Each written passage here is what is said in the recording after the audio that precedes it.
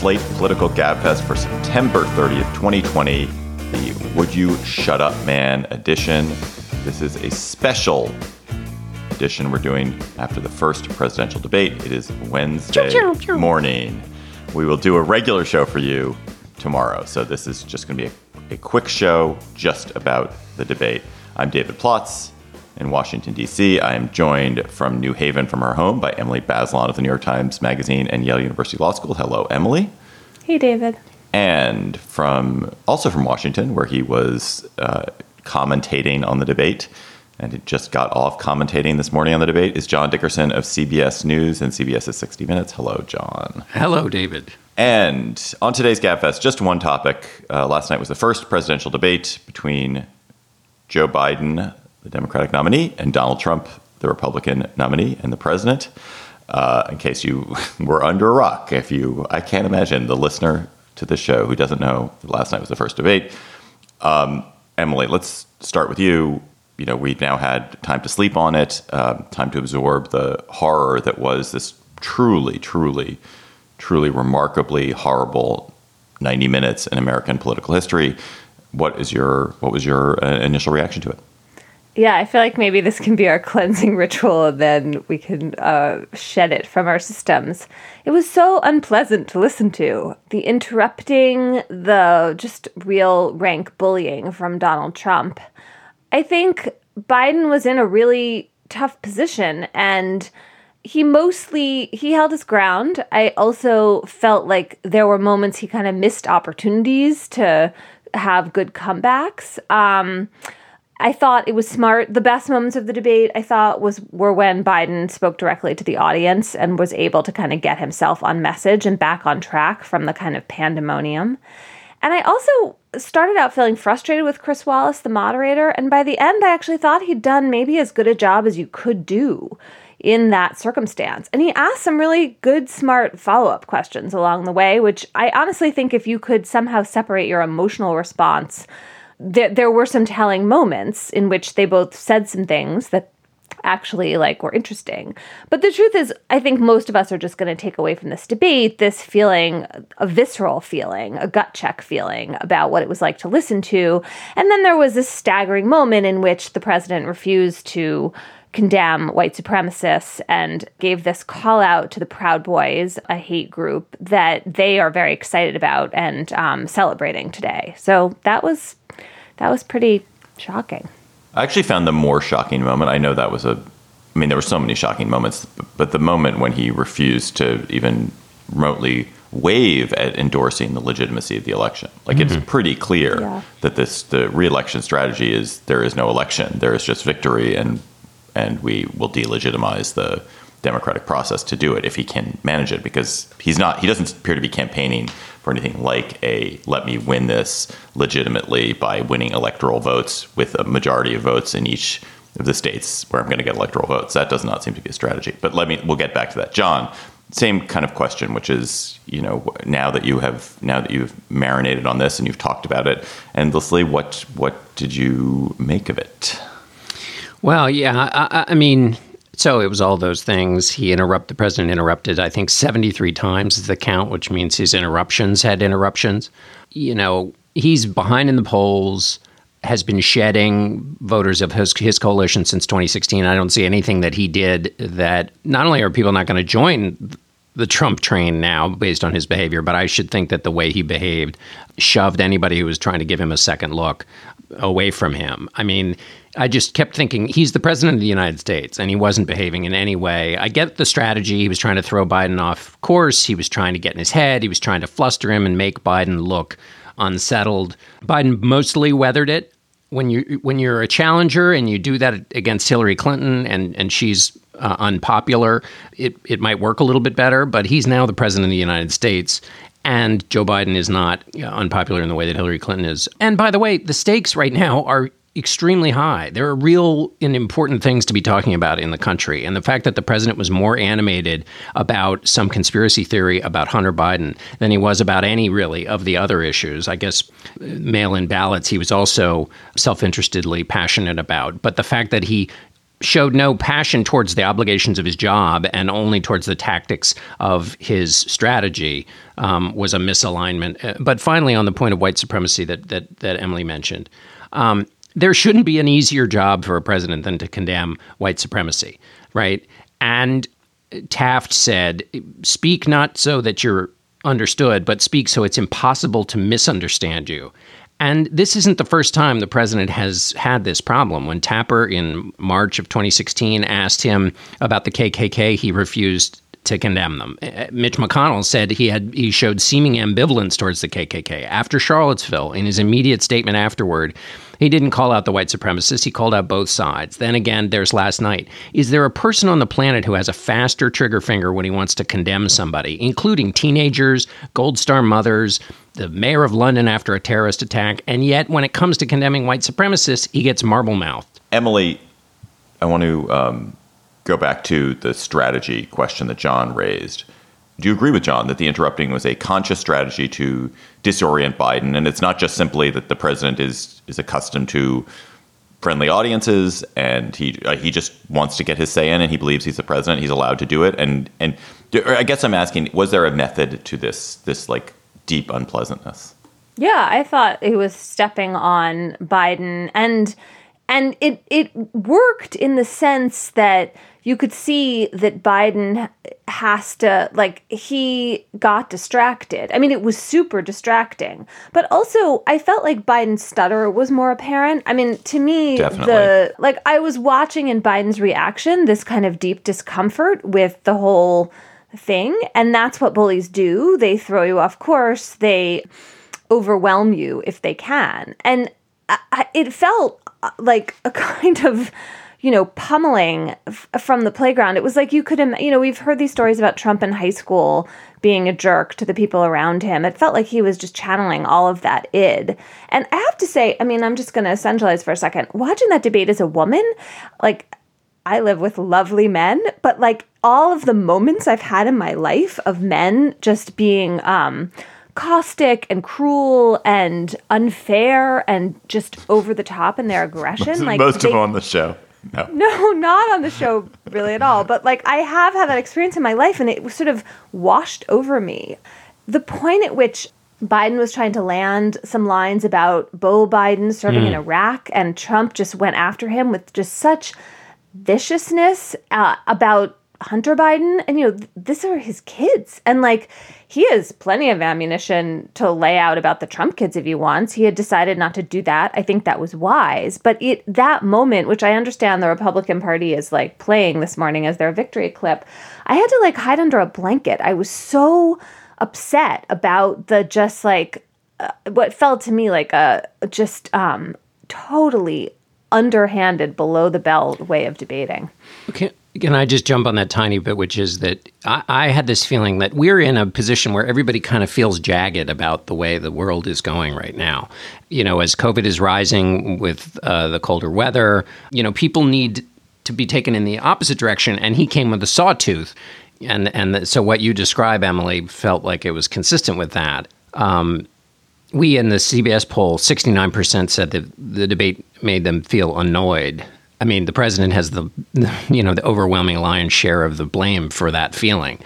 I can't imagine that people want 4 more years because the trajectory here is the president has never gotten less aggressive and less caustic.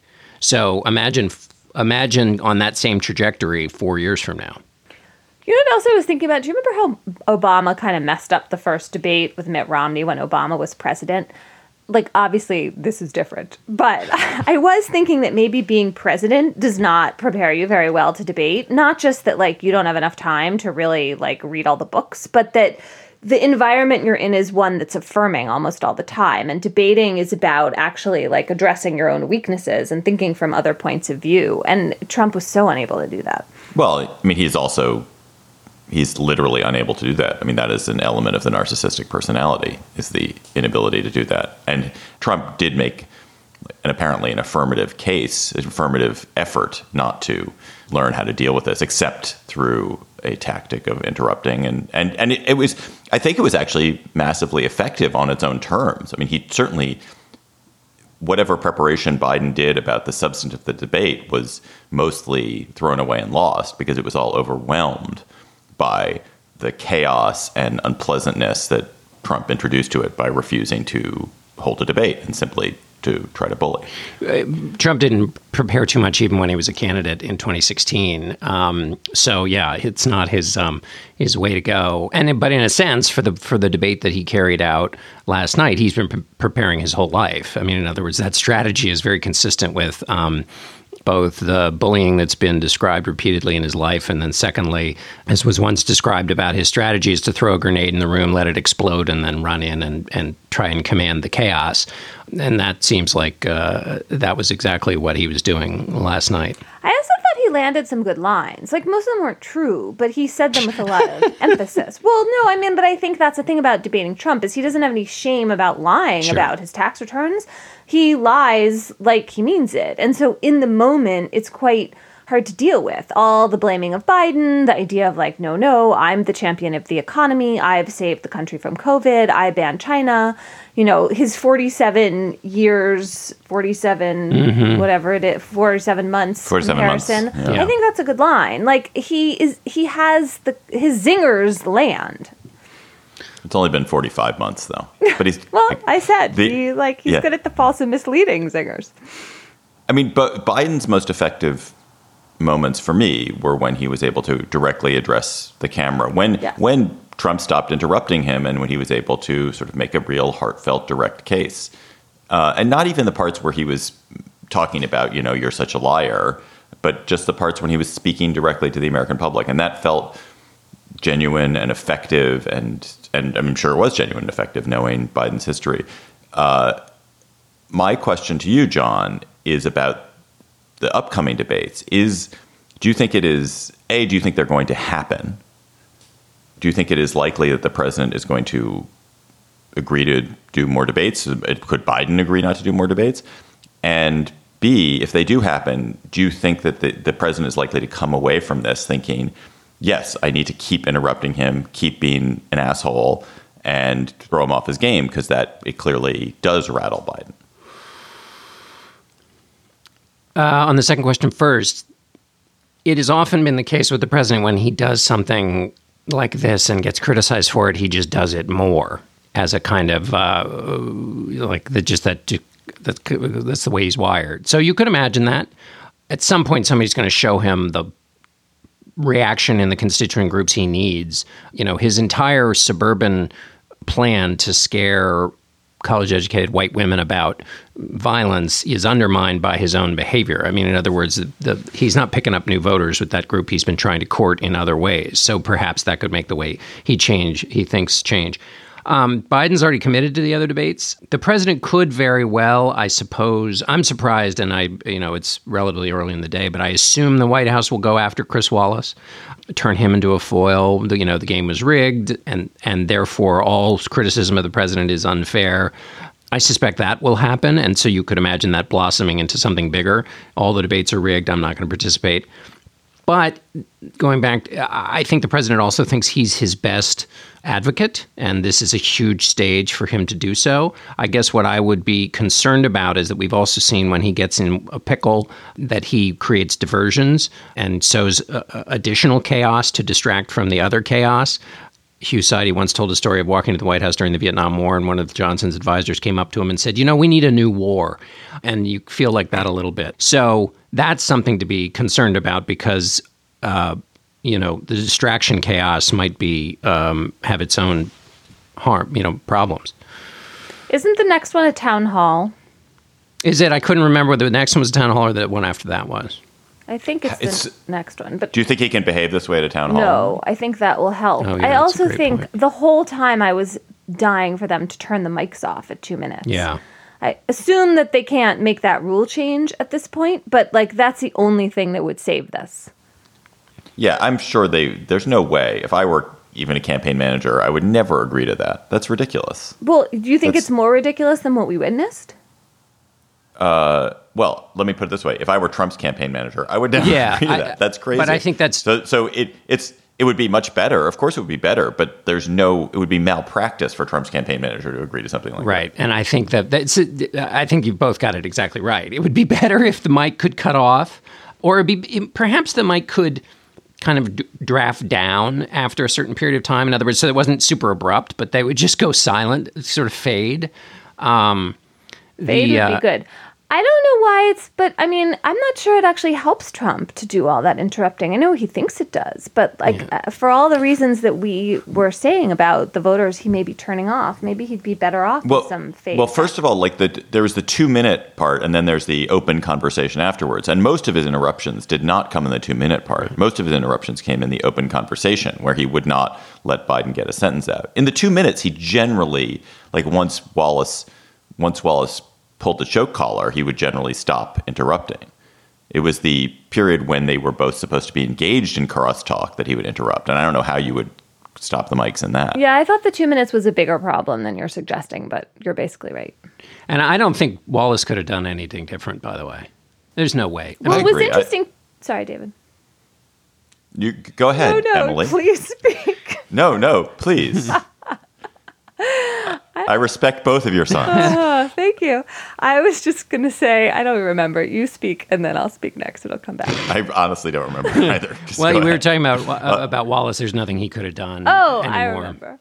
I was going to say that I thought one thing, in the beginning, it seemed like Wallace was not going to rein them in at all, right? The first few minutes were just pandemonium. And I actually, in the moment, I was worried and kind of unsettled. But then I thought it was effective that it took Wallace a little while to step in. And so it made it feel like he had waited until he really felt like he had no choice.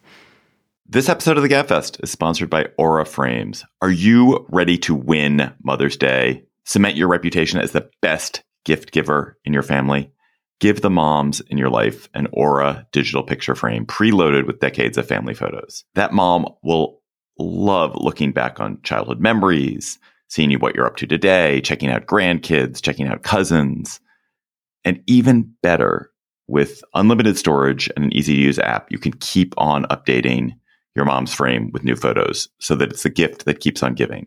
This is how I live in my family. I gave my mother an Aura frame. It was either for Mother's Day or for her birthday. She absolutely adores it. She's constantly hectoring me to update it with more photos, which I do. I also gave my girlfriend's mother an Aura frame, and I hope she hectors my girlfriend to update it with more photos. But it is a present that will bring absolute delight to a mother in your life. And they have a great deal for Mother's Day.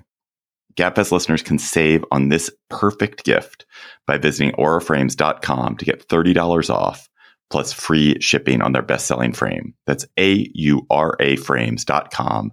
Use code GabFest at checkout to save. Terms and conditions apply. John, we will go back to this question every time there's a debate. I want you to give the same answer. So it was a debate. There was, much talk about how interrupting the president was, what a bully he was, but Biden was not so fast on his feet. Does any of this make a difference in the polls, do you think? Well, we'll have to see. It certainly will make a difference, now. I mean, so the president's going to do something to distract from the negative reviews. If it didn't change the polls, it might have locked them in. I mean, we have in our polling about 10% of the country is either undecided or has decided but could move. And so some of those people might have locked in for their, original preference, probably for Joe Biden. I don't know that the polls afterwards show that more people kind of locked in to feeling supportive of Biden than. So more Biden supporters who were light Biden supporters locked into being strong Biden supporters than light Trump locked into being strong Trump. So we'll just have to see. But if a debate was going to matter in some way, I should think that this one and the basically thorough unanimity of bad reviews for the president would be something that might lift this into actually mattering. Yeah, that was kind of interesting. I watched a lot of Fox last night. No offense, John. I also watched a little CBS. I caught Don Jr. on CBS, actually. But my only point was I was interested that even on Fox, the immediate analysis was somewhat critical, and it never became unanimous praise. I mean, Sean Hannity totally had Trump's back, and for the most part, some other folks did too, but it was there. People were daring to criticize. Emily, what did you make of Chris Wallace ad-libbing, apparently, a whole section about climate that was not anticipated? It is the first question about climate, I think, since the 2008 presidential debate, even though this is the most important issue the world faces right now. Were you glad to hear that talked about? Do you think it was there was no good conversation last night, but there was something closer to a conversation about that subject than about anything else. I mean, I was really glad to hear it getting attention. I don't know why Wallace didn't preview it, because maybe that would have improved the answers. Trump likes to talk about the idea that if we just sweep the forest, manage the forest floor a little better, that's going to take care of things. And, Biden starts talking about jobs and renewable energy, which is a better answer, but it wasn't whatever. It was so hard for any of that actual debating to feel edifying given all the mishigas going on. Right. John, did you think it was somehow important that he raised it? Because as you have said, the whole atmosphere was such a cluster of nastiness and misery and horror that it's hard to say, like, oh, well, at least they discussed the important issues of the day, like climate. Yeah, no, I think you could make the opposite case, which is it was one more piece of evidence that on the important issues of the day, the exchanges were totally sheared off and not helpful. I guess you asked about the other two debates. I wonder about just debates in general. I mean, I guess there are always going to exist. Everybody needs to gather around a moment. I mean, we don't have to be totally supine to the behavior of the candidates in this case, and particularly the president whose behavior tattooed the event more than anything else. I mean, we can take this as an opportunity to say, these are the big issues, and this is what we think about them. And I mean, in other words, use it as a moment of civic convening instead of just having to react to the smear on the television screen. So maybe that's something you can take away from this. But I just find the exercise so wearying, and I don't know what portion of it is the way it turned out last night or just in general, because there are so many questions that should be addressed and thinking that should be prompted, and instead we're off into this corner of some dark alley. We did learn stuff, though. I mean, or have things confirmed. Like, it was telling. Oh, sure. As you totally rightly pointed out at the beginning, from like a gut level, you mean? Yeah. Yeah. Let's close with a kind of more structural question. Emily, the strategy the president appears to be pursuing is to delegitimize the election. That is the thing that he is most animated about. It is the subject about which he got exercise in the last 5 minutes of the debate. He refused to speak out, to essentially say he would stand by and wait for this to be decided in a way according to the norms and laws of the country. And the way he is campaigning is not an attempt to expand his base or to win over undecided voters. It is an attempt to agitate his base, and if they don't turn out in numbers large enough to win him the election legitimately, to make them feel that this election is not okay. Do you think that this can work? You've been studying the polling. You've been studying the issues around mail-in ballots, the issues around voter disenfranchisement. Do you think that he can win the election by stealing the election? The play is that Republicans think, and Trump has said this, that they're better off if fewer people vote. And so it's like an anti-enfranchisement strategy. And then also that the particular circumstances of COVID this year mean there is going to be extra pressure on election administration to run both in-person and mail balloting, with the mail balloting at a much higher volume in states that have never had a high volume before. So there's room for error. And that's the strategy, is to press on that error. I mean, I really, really, in my bones, don't like this because I want as many people to vote as possible. I just think that is better for the country, no matter who they vote for.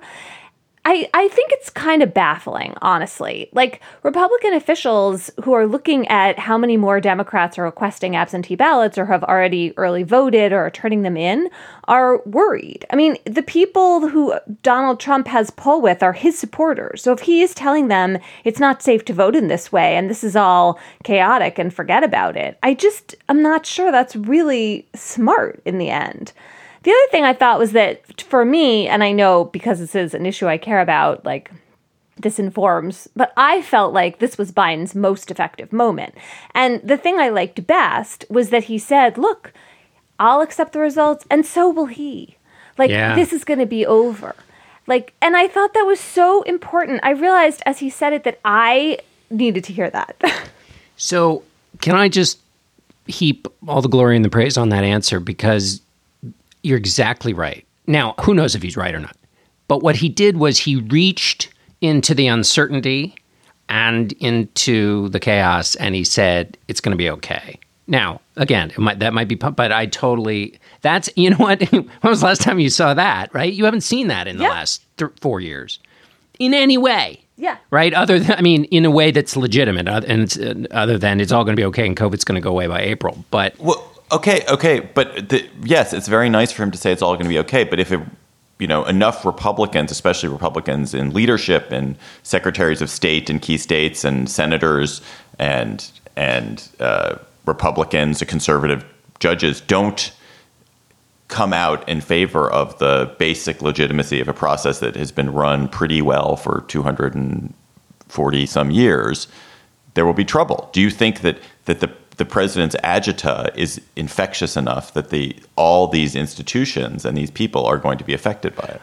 It's a great question. I think it's two separate things. I mean, one is, as a public leader, is your job to sow more chaos or to seek ways to have less chaos? And that's, I think that's all I was responding to with Emily, which is I think it was a moment where Biden was trying to sow less chaos and lower the boil.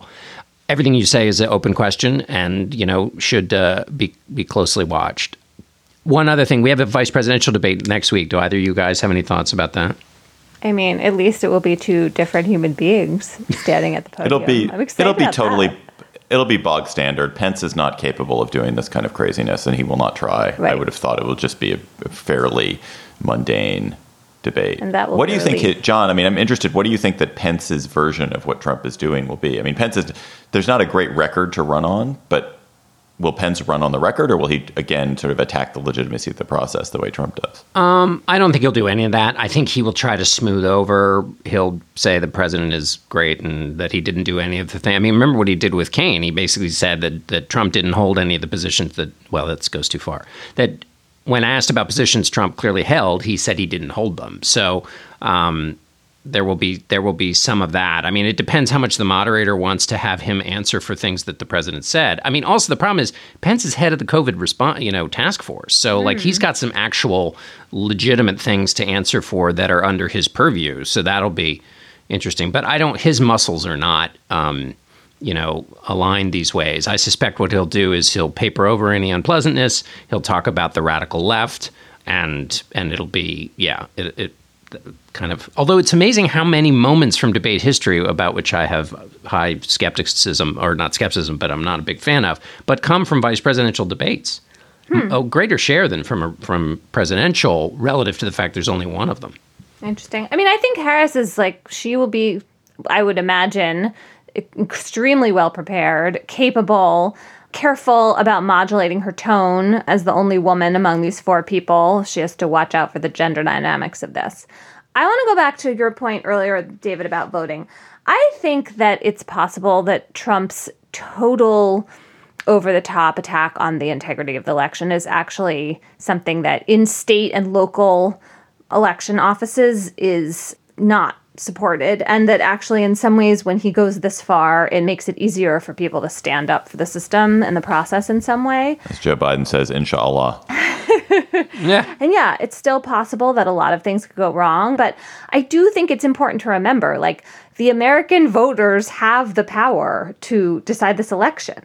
They just do. And Trump can try really hard to take that away from him, but if they exercise it in huge numbers, like they really, really increase the odds that they get to decide, not, a judge or him or Congress.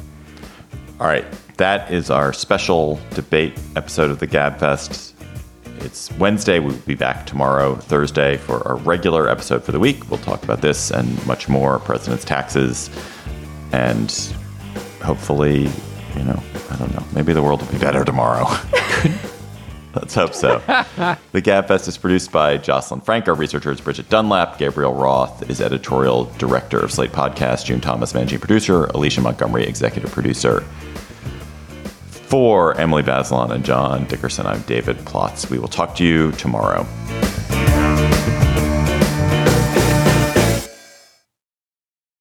It's good to be with you all. That made me feel better.